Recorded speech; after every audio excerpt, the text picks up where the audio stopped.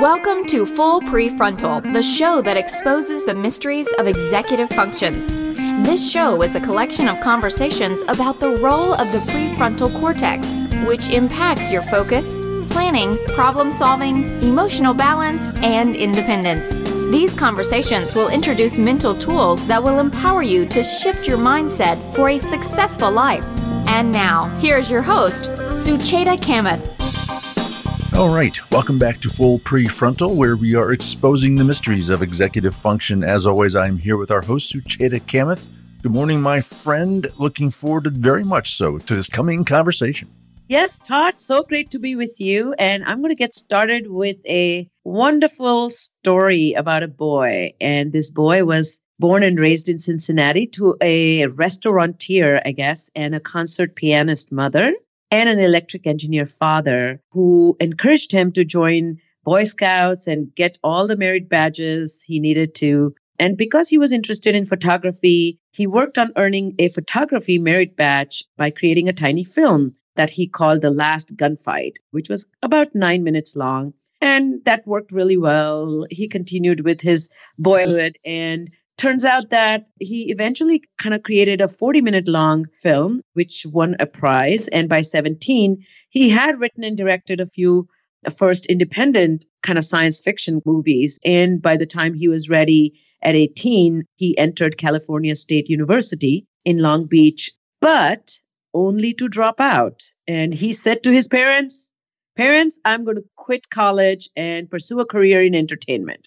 So my question to our audience and you, Todd, is if Leah and Arnold, who were the boy's parents, who heard their kid declare that he's going to quit college, what should they think and what should they do, right? I mean, I can imagine if this was a 21st century parent duo, they'll panic. Yes, they'd have a coronary. Exactly. So all parents want their children to grow up and be independent and find happiness. Their conventional wisdom says, let me push my child to do well in school, work hard on stuff, and take part in various activities to find myself. Because to a parent, the path to success has a formula, which is education plus passion plus excellent performance equals a career, which means a life of a bliss. So well-meaning parents want their children to find the career and then through that connect to their passion. So I think they get a little bit backwards in my mind, at least. So if Leah and Arnold had freaked out when they heard their son Stephen drop out of college and prohibited him from committing such a disastrous step, would we have the movies called Jaws and E.T.? So that turned out to be Steven Spielberg, So on today's podcast, we have a very special guest who is here to burst the myth like Harvard or McDonald's or Yale or jail. So let's find out what is the sweet spot when kids get to embark on a meaningful journey as they become self-sufficient and self-directed. So it's such an honor and privilege to welcome Dr. William Stixrud. He's a clinical neuropsychologist and a founder of the Stixrud Group, a lifespan neuropsychology practice. He is also a member of the adjunct faculty of the Children's National Medical Center, and he holds a faculty appointment as assistant clinical professor of psychiatry and pediatrics at the George Washington School of Medicine. Additionally, Bill is a frequent lecturer, and he has authored scientific articles on transcendental meditation and book chapters on meditation and the integration of the arts and education. And as I understand, he's getting ready tomorrow to leave for India for another immersive experience. Can't wait to hear about that as well if he gets a minute to talk about that. But finally, he has amazing publications, or he has participated in amazing publications. He has written for the New York Times, the Washington Post, the Times of London, Scientific America, Times.org. He has been a guest on NPR, and he has written for the Wall Street Journal. And I myself have heard him speak on many occasions, but last time was at the Learning and the Brain Conference. So with great joy, I would love to welcome you, Bill, to this podcast. I feel welcome. Fantastic. So this is a question I ask of all my guests. This podcast is about executive function, which entails goal-driven, self-guided behaviors to attain self-determined success in an adaptive way and without losing your mind, without losing your focus, and without losing your emotional centeredness. So in short, executive function is what helps people maintain their life's equilibrium. So do you mind if you start with your own executive function skills, and were you attuned with your strengths and weaknesses at a young age? And were you inventive when it came to formulating strategies for learning and finding your passion? So, in relation to this story, I finished college and I was a pretty good college student, but I had trouble keeping up with stuff. I probably took 12, maybe incompletes in college, but I did well enough. I got myself into this very top PhD program in English literature at University of California, Berkeley. And I went for 20 straight weeks without turning in a single assignment. And when I work with underachievers, I say 20 weeks, Really? nothing. Top that. I set the underachieving bar high. But I think it was largely because 2 or 3 people told me when I was at Berkeley that I was the most nervous person they've ever met. And I was drinking caffeine to stay up, and I smoked pot just to try to sleep. And I couldn't concentrate for more than probably 8 or 9 minutes at a time before I had to distract myself. I didn't finish anything. I was too anxious and insecure to turn any work in. So I eventually flunked out. And certainly it took me about 2 months to realize that it was the best possible thing that could have happened to me. No way should I have been an English professor. But also, one of the people at Berkeley who I was a roommate with said, if there's anybody on this planet that needs to learn to meditate, it's you. So I learned to meditate. And within probably 3 weeks, my foot stopped tapping. I mean, my foot used to tap unrelentingly. Within a month or so, I could sit and focus for an hour or 2 hours at a time as opposed to 8 or 9 minutes at a time. And my experience regarding executive function, my personal experience, was so much about how stress undermines the ability to focus and think clearly and to plan and to organize and put things in perspective and to get stuff done. Because I tell you, for 20 weeks, I was a master at not getting stuff done. And I don't really think that I have an attention disorder. I tend to lose stuff, but I'm pretty organized. I'm pretty planful. But under stress, the great stress scientist Amy Arnson says stress mimics ADHD. And I was just a laboratory example of that in my early 20s. Wow. Thank you for being so candid about this. And it's so interesting. I hear this again and again from all the experts that I have interviewed that their self-discovery came to its fullest actualization in college. And we are expecting our young minds to achieve that at a very young age. And we are withholding some support in hopes that they show independence. And then some places we are completely taking away their agency. So that's where we are now to talk about your expertise. So let's start with this. Do you believe that the way kids are being raised and taught, are they being denied a sense of agency or control over their own lives? So I wrote a book. It came out in February 2018 with my friend Ed Johnson called The Self-Driven Child. And the thesis of the book, really, it's a book for parents and educators, but the basic idea of the book is that a sense of control, having a sense of control over your own lives, is arguably the best thing we can give kids, other than the message that we love them unconditionally. The sense that this is their life and we respect that and we support that, so that they have this healthy sense of control or autonomy or agency, is arguably the best thing we can give them because it's associated with everything you could want for your kid, this healthy sense of control. And there's a very interesting line of research by Jean Twenge at the University of San Diego. Yeah, I love her work, yes. Yeah. She's demonstrated that young people's sense of control has become much more externalized, much more, I'm kind of a pawn of the universe. There's not much I can do about it over the last probably 50 years. And we know that kids' sense of control over their own lives diminishes every year they're in school. And because the stress scientists say that a low sense of control, where you feel helpless, you feel just overwhelmed, or there's nothing I can do about it, is probably the most stressful thing you experience. And one of the insights that Ned and I had was that when we're looking at this unprecedented level of anxiety and depression and loneliness in young people, and these are all stress-related problems, and if a sense of control, a low sense of control is the most stressful thing you experience, this must be a really big deal. So I've been thinking for the last 2 or 3 years a lot about this idea of a sense of control or agency or autonomy, because it's so important for mental health. It's the key to self-motivation. And it turns out it's good for everything. If you have a sense of control over your own life, if you got a parent in assisted living, they live longer. If you ask them, do you want to have dinner at 4 or 4:30? They live longer. Yes. Or water the plants if they were given the chance to water the plants. That's right. From just a scientific, but from a brain point of view, from a mental health point of view, a motivation point of view, an achievement point of view, It's huge, which is why we wrote this book and spending the last year and a half going around the country talking about it. So, can we dive slightly deeper about what is this psychological phenomenon of sense of agency? Is it a belief system? Is it a character, your constitutional characteristic? What is it? So I think that certainly there's probably a genetic basis to if you come out, so some people more inclined to perceive that I have agency, I can make things happen. And other people are more passive. So some of your listeners probably know the work of Carol Dweck, kids who have kind of just got it born. They seem to have a growth mindset where Yes. I get better through my own efforts, a fixed mindset. There's not much I can do about it. And yet I think that child rearing plays a huge role, as does simply how we care for the prefrontal cortex. One of the guys who helped make this idea so popular and so powerful, this idea of a sense of control, is Steve Meyer, who actually, some of your listeners know about the concept of learned helplessness. And he was one of the two scientists who kind of came up with that idea of learned helplessness in the 1970s. But his basic research on sense of control, the paradigm, is there's two rats, rat A and rat B, and they're in a cage. Their tail's outside the cage, and there's a little wheel in the cage. And the rats get shocked. Their tail gets shocked. And it's not painful. It's just annoying. And rat A finds if he turns the wheel, the shock stops.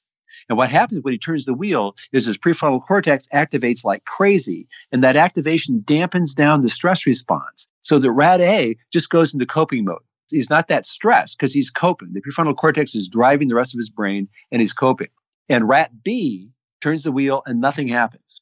With this kind of experience over several times, rat A basically becomes almost impossible to stress.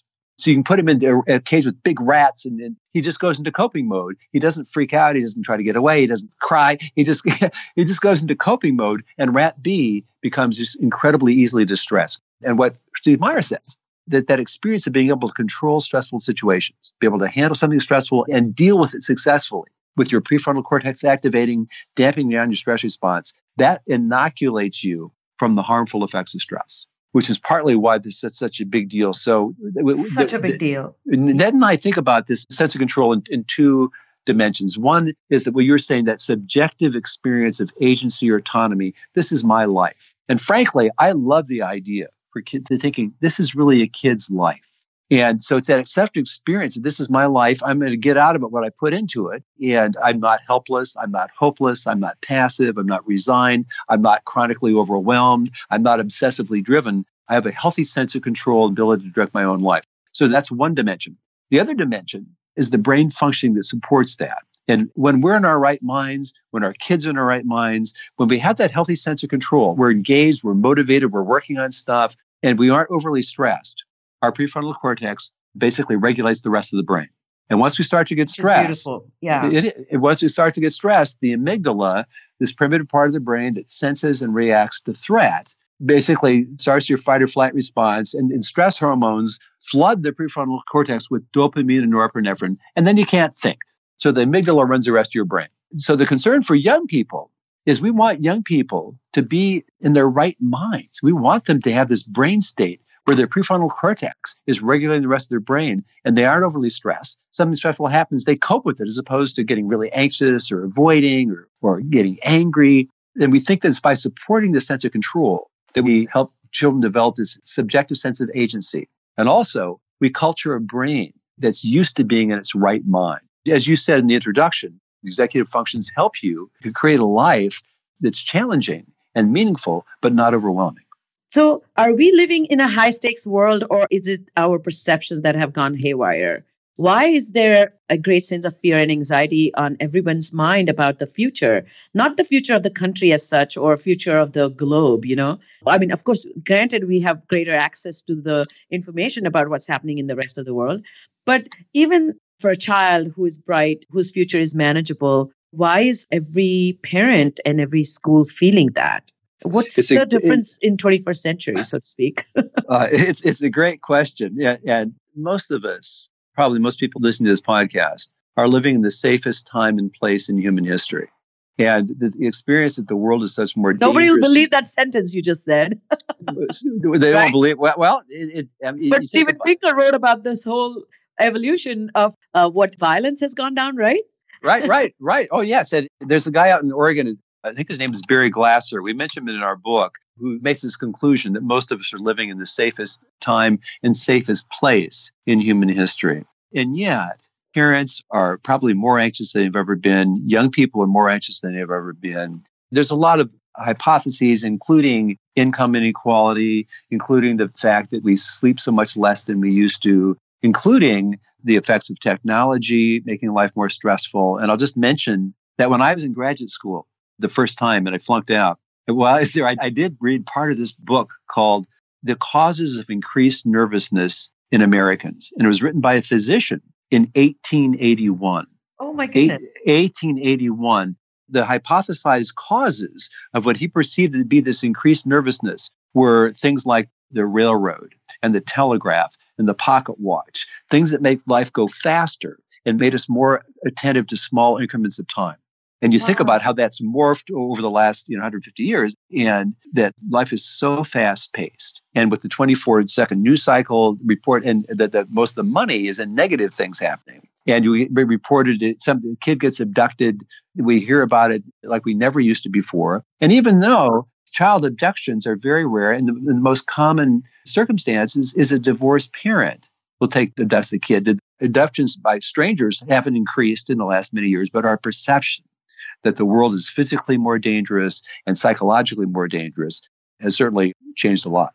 Yeah, and I read even Jonathan Haidt's book about the coddling of the American mind, and this sense of emotional safety issue, which is, again, feeling unsafe, which is a very brand new phenomenon, at least in our culture, that didn't exist. Like, I remember, growing up in India, of course, if you fussed about or complained, it was always considered your fault, which has gone too bad, to one extreme. But yeah, so do you think that also is playing a role about feeling that there's somehow psychological harm waiting if a sense of challenge comes your way, or sense of threat because of lack of skills comes your way, Yes. And I think that many parents have the idea, and understandably, nobody wants to see our kids suffer. But going back to that rat A and rat B, one of the implications that we talk about in our book is that we want kids, as much as possible, to solve their own problems. Because of that experience, if a kid comes home and is really upset about something, and they got dumped by their girlfriend, or they flunked a test, or they're the only girl in the friend group that didn't get invited to a party, that what we ask parents to ask themselves is, whose problem is this? Whose problem? Because it's so hard as parents to remember that actually these are kid problems, and that our job is to provide support if necessary, or some suggestions, but not to try to solve the problems for them. Because the way kids become resilient and the way kids develop high stress tolerance is in part through through dealing with their own problems and solving them. So they have that experience of the prefrontal cortex activating, figuring out what to do, and coping, damping down the stress response. And that trains the brain to just go into coping mode. And certainly many of the kids that I work with who are going off to elite colleges have not had very much experience. There's been so much kind of interference and try to protect them from challenge that they haven't had to deal with it themselves. And I think they do become more fragile. And they develop lower stress tolerance. And what we want for kids, what Ned and I say in our book, is we want kids to have high stress tolerance. We don't want them to be chronically stressed all the time, but we want them to be able to have a nervous system that can function well in stressful situations. Yes. And, I think this dovetails with one of the concepts you have written about, which is the idea of the acronym NUTS, which is coined by, I guess, Sonia Lupin. And you tell us a little bit about, and you beautifully connect that to this idea, as you mentioned, when we are telling kids to tolerate stress, but the stress has many shades. And tell us a little bit about that. So Sonia Lupin is one of the great stress scientists in the world, and she's in Montreal. And she basically says you can summarize what makes life stressful with the acronym NUTS. It's novelty, unpredictability, perceived threat, and a low sense of control. The S is the sense of control. And so it's new situations where you are unpredictable, anything that could be potentially threatening to physically or to your ego, being fear of being embarrassed, or this low sense of control is going to activate your stress response, your fight or flight response. And again, a lot of the stress scientists say it's really that sense of control that low sense of control that's the most stressful, because you can be in a new situation or even an unpredictable situation or even a potentially threatening one. But if you have the sense, I can handle this, I can call my dad, or I could, that it's not as stressful. It's that not knowing what to do about it, feeling helpless, feeling I don't know what to do. And, and I was struck by, there was a cluster of suicides in Palo Alto 3 or 4 years ago. And there's an article written in The Atlantic about it when we were writing the book. And a couple of the experts who were asked about these kids are just overwhelmed. He said, how do we understand these kids? And one of the experts said, they feel existentially impotent. Wow. And another one said, I used to do therapy. Madeline Levine, who Yes. Madeline Levine, Yes. The Price of Privilege. Yeah, The price. Oh my God. Right. I love that book too. Yes. Oh, yeah. But she says, I've done therapy with these kids for 25 years. And 15 years ago, they used to fight back. Now they don't fight back. They just kind of resign that their life is just life of constant trying to achieve it at the highest level possible so they can get into elite college. And it sucks, but there's nothing they can do about it. And so every place we look to try to understand, how do we help kids achieve at a high level without being unduly stressed and miserable? It came back to increasing this sense of control. That's so sad. Makes me really, really sad that they feel so helpless, or they feel that the stress or the life's calamities are larger than their capacity to fight it. Well, I know. And part of it is they just have a worldview, kind of a delusional world. Many kids, Yes. at least, that grow up with kind of delusional worldview about what's important and about what adult life is really like and what it takes to find your place in adult life. And, Tell us a little bit more about that. That's really fascinating, which is, I think, that's why I love that your perspective is to challenge this perception of the world. You need to do something called resetting it, right? Well, that's my sense. It just seems to me that I just wish we could tell kids the truth. And so many kids, at least in the area where I live and many of the areas that I'm speaking at around the country, have the idea. Well, I'll just first mention that I gave a lecture a few years ago, just a little talk to an 11th grade AP English class at a pretty academic public school in Bethesda, Maryland. And when I finished, the kids were really nice. They're polite and they ask questions. And at the end, the teacher came up and whispered and she said, these kids all think it's either Yale or McDonald's. And if you actually look at the research that's compared kids who get into Ivy League schools but then choose not to go, they become as successful as kids who go to Ivy League school. All the research suggests it really doesn't make very much difference, at least for most kids. And there's some advantages, clearly, to go to elite schools, but more for graduate school probably than undergraduate. But that so many kids grew up with the idea that the most important outcome of their adolescence is where they go to college. And from my point of view, and it's just absolutely crazy when you actually look at it. And I've asked for years. I had an article in Time magazine last year. Why don't we just tell them the truth? Why don't we just tell them the truth that it doesn't seem to make very much difference? And so if you want to go to Princeton or Yale or Stanford, go for it. But then so much of mental health is transferring I have to I want to. This is something I don't really have to do this, but I want to do this. We're running on our prefrontal cortex, our motivational drive, rather than on fear. There's so much focus now on getting into the 1% or the top 5%. Why don't we just tell kids that after you make about $75,000, more or less, depending where you live, more money doesn't make you happier? I just think we have this delusional idea that top students are inevitably more successful than kids who aren't that good a student.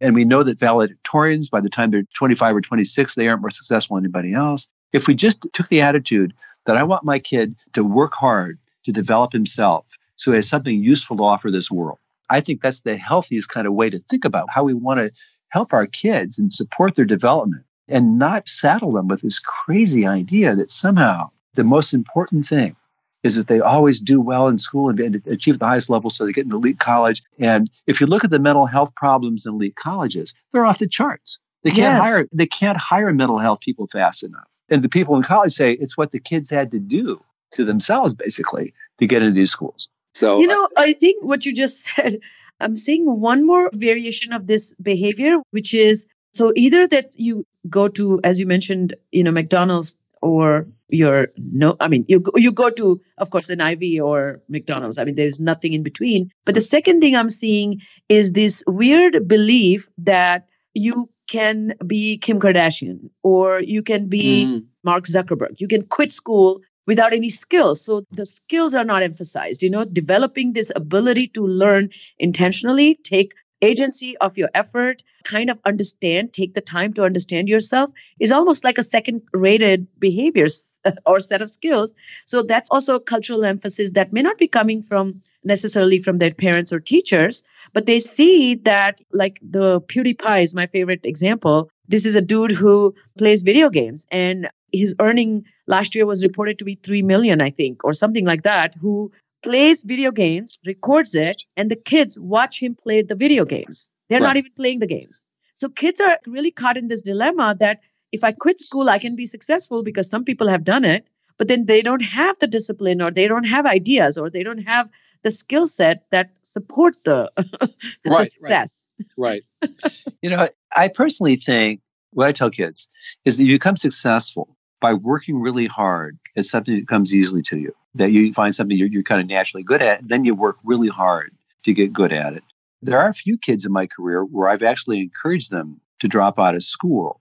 I encourage them to think about it, in part because I want underachieving kids, and certainly many of the kids that I see with executive functioning problems are underachieving. And by the time they're in high school, they often have been told so many times how important it is that they do better because the grades are going to follow them the rest of their life and that kind of thing, that they're just so discouraged that the first thing I tell them is you could flunk all your classes. And if you decide that was a bad idea, you want to get an education, you can go to your local community college for 2 semesters and get 30 credits. And then you can apply to most of the colleges in this country without showing your high school transcript.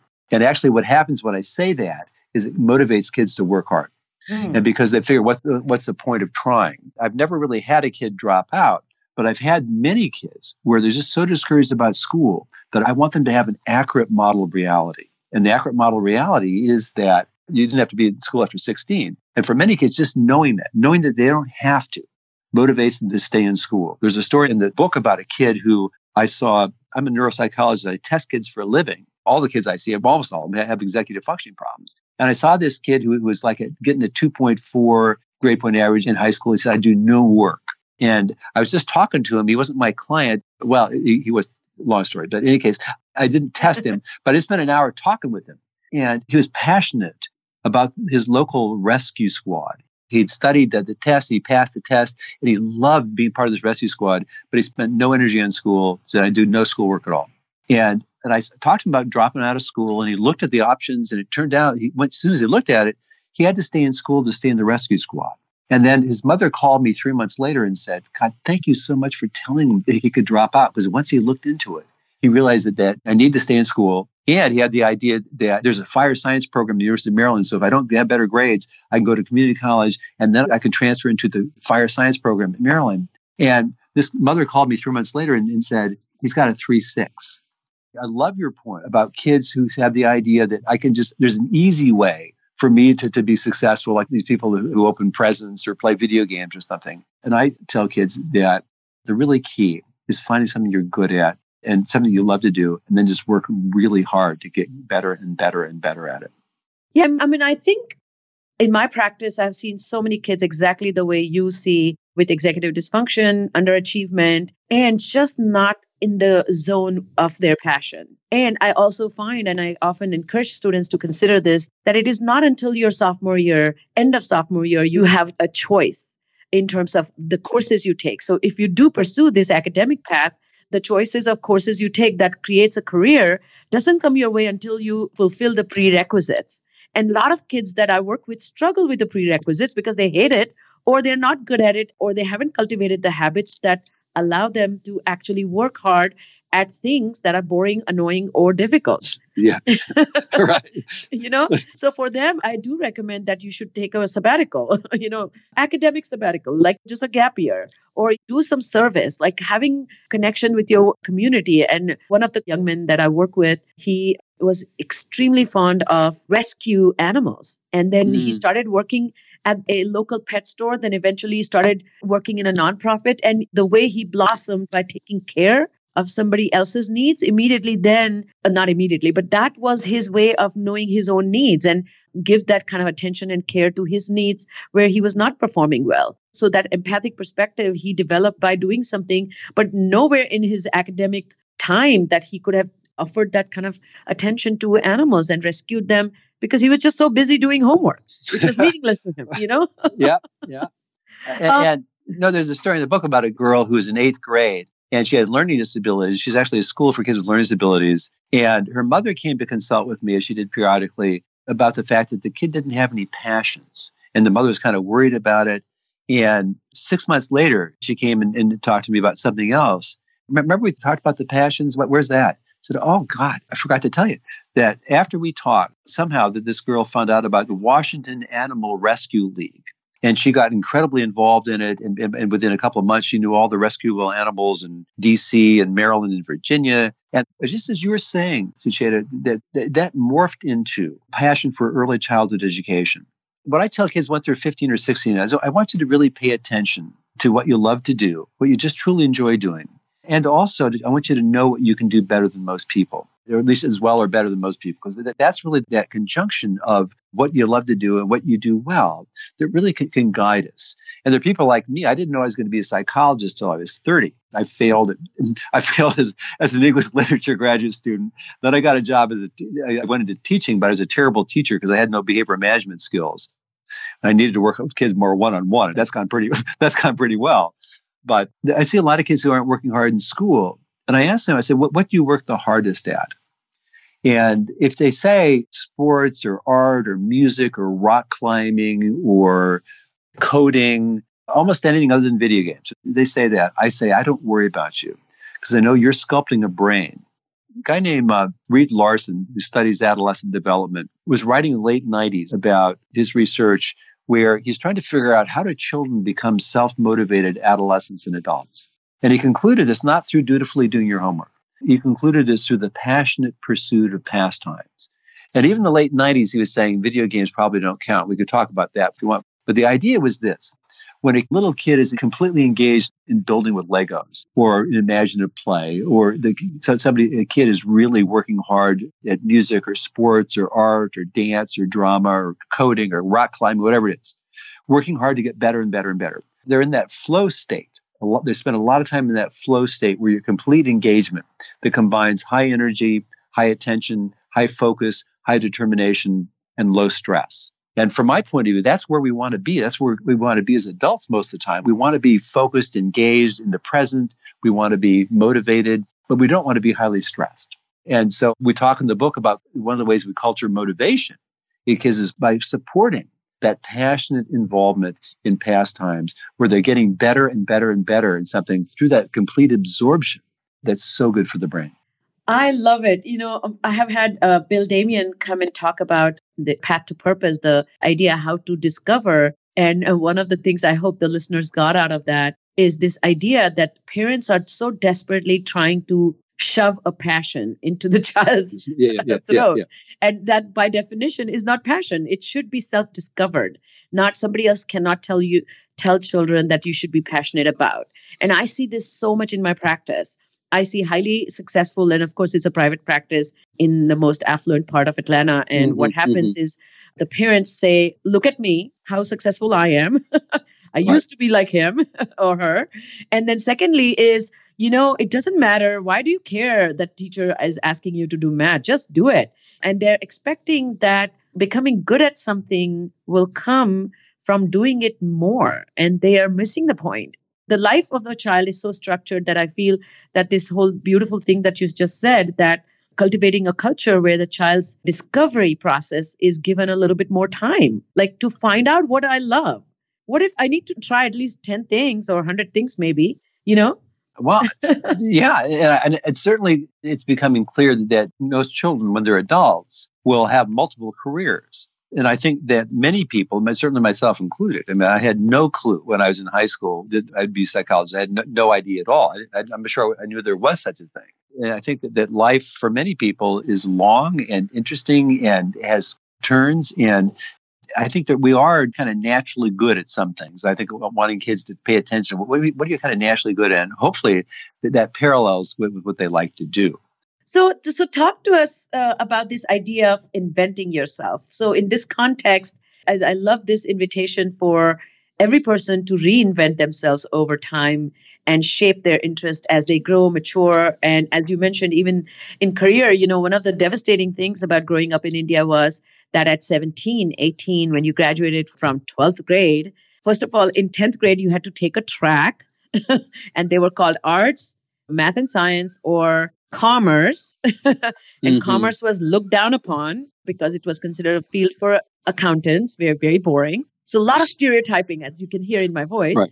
And then secondly, by 12th grade, you had to decide a career and you were supposed to die in that career. So when I came to US and I did my second master's in my class, I was barely 25 and there was a person in my class who was 45 and he was a lawyer. And it blew my mind. I said, what does your mom say? He said, what? I said, you're giving up your lawyer career? So I'm so grateful for this American culture, at least promoting that you have an opportunity to reinvent yourself. So what do you think of that concept?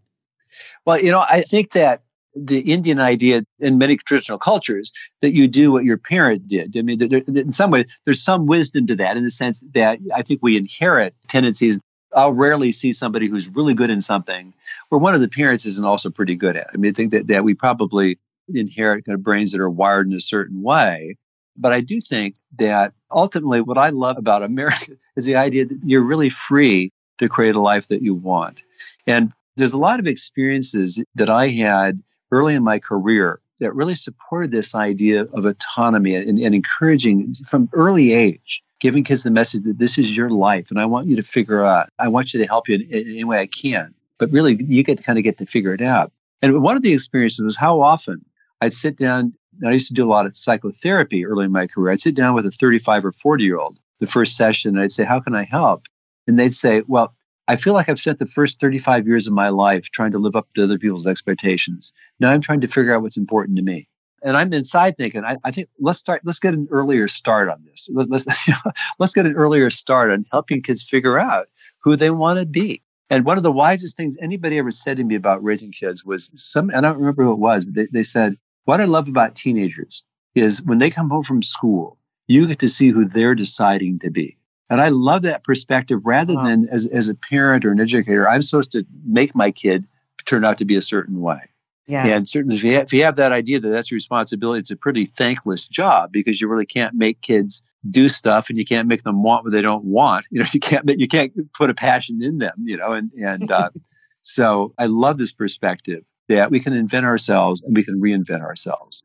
Do you have a separate messaging for an educator versus a parent, or is the message the same? And what would that sound like if you're advising them? Our message, you can summarize it this way. Certainly one of the big ideas in our book is that we suggest that parents and educators, as kids get older, think about themselves more as consultants to the kids than as the kid's boss or manager or taskmaster or homework police, where our job is to help kids figure out how to make their life work, how to create a life that they want. And so in this consultant role, we offer help, not try to force it down a kid's throat.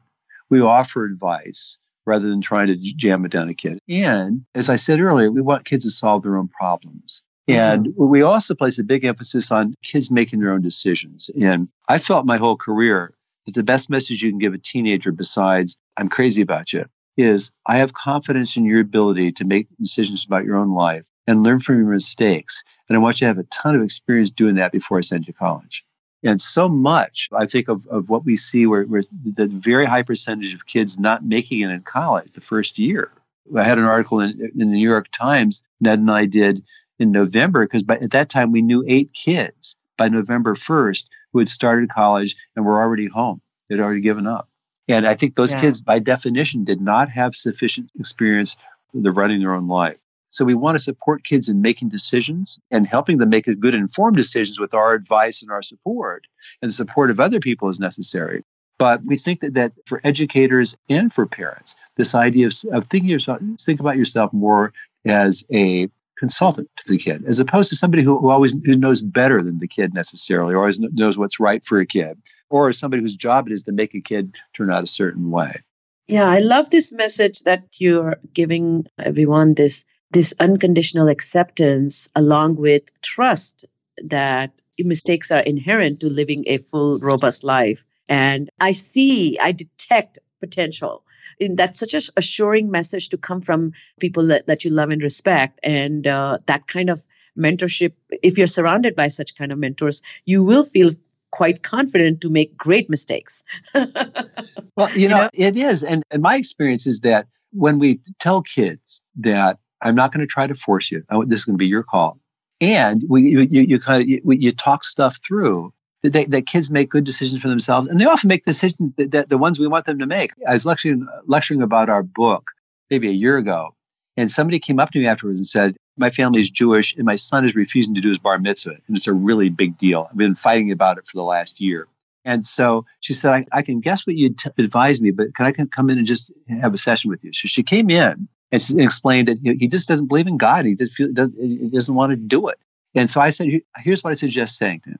I'd suggest telling him that obviously you couldn't make him do it. You couldn't make him learn his portion from the Torah. You couldn't make him drag him up on the stage and move his lips to get him to read it. Obviously, so force is off the table. You couldn't make him do it. And also, tell him just how much you respect the integrity. He's only 12 years old, and he's thinking with great integrity about, I don't want to be a hypocrite. I really respect that so much.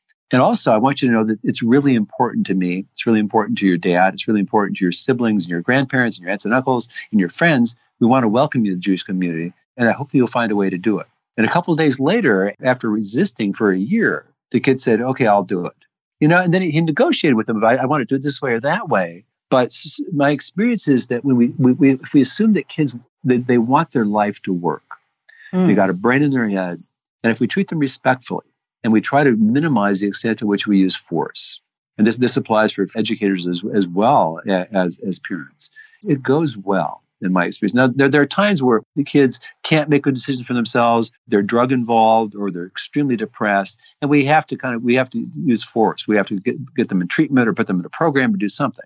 But short of that, I think our motto, Ned's and my motto, is that let encourage kids to make their own decisions and go with the kids' decision unless they're crazy. Meaning, unless almost anybody would say that's a terrible idea, because that is expressing that kind of confidence in kids. It just matures them in a beautiful way. And also, the way they say that wisdom comes from making bad decisions. The kind of experience I learned from that. I don't want to do it that way. And we don't want to protect kids from bad experiences because that's how we learn. Well, Bill, this has been such a fantastic discussion, and I can see you're the kind of person I can talk to for hours. This was very, very informative, and most importantly to me, assuring that there is a way, in spite of all the pressures that every person, even I don't know how people are finding to listen to this podcast, but the fact that they have somehow found the motivation to listen to this important topic. But I think they are going to get a great sense of assurance from you that when we take these steps, it's going to work. So I truly thank you for that. And thank you for coming on the podcast and sharing your wisdom with us. Thank you so much for having me. I really enjoyed it.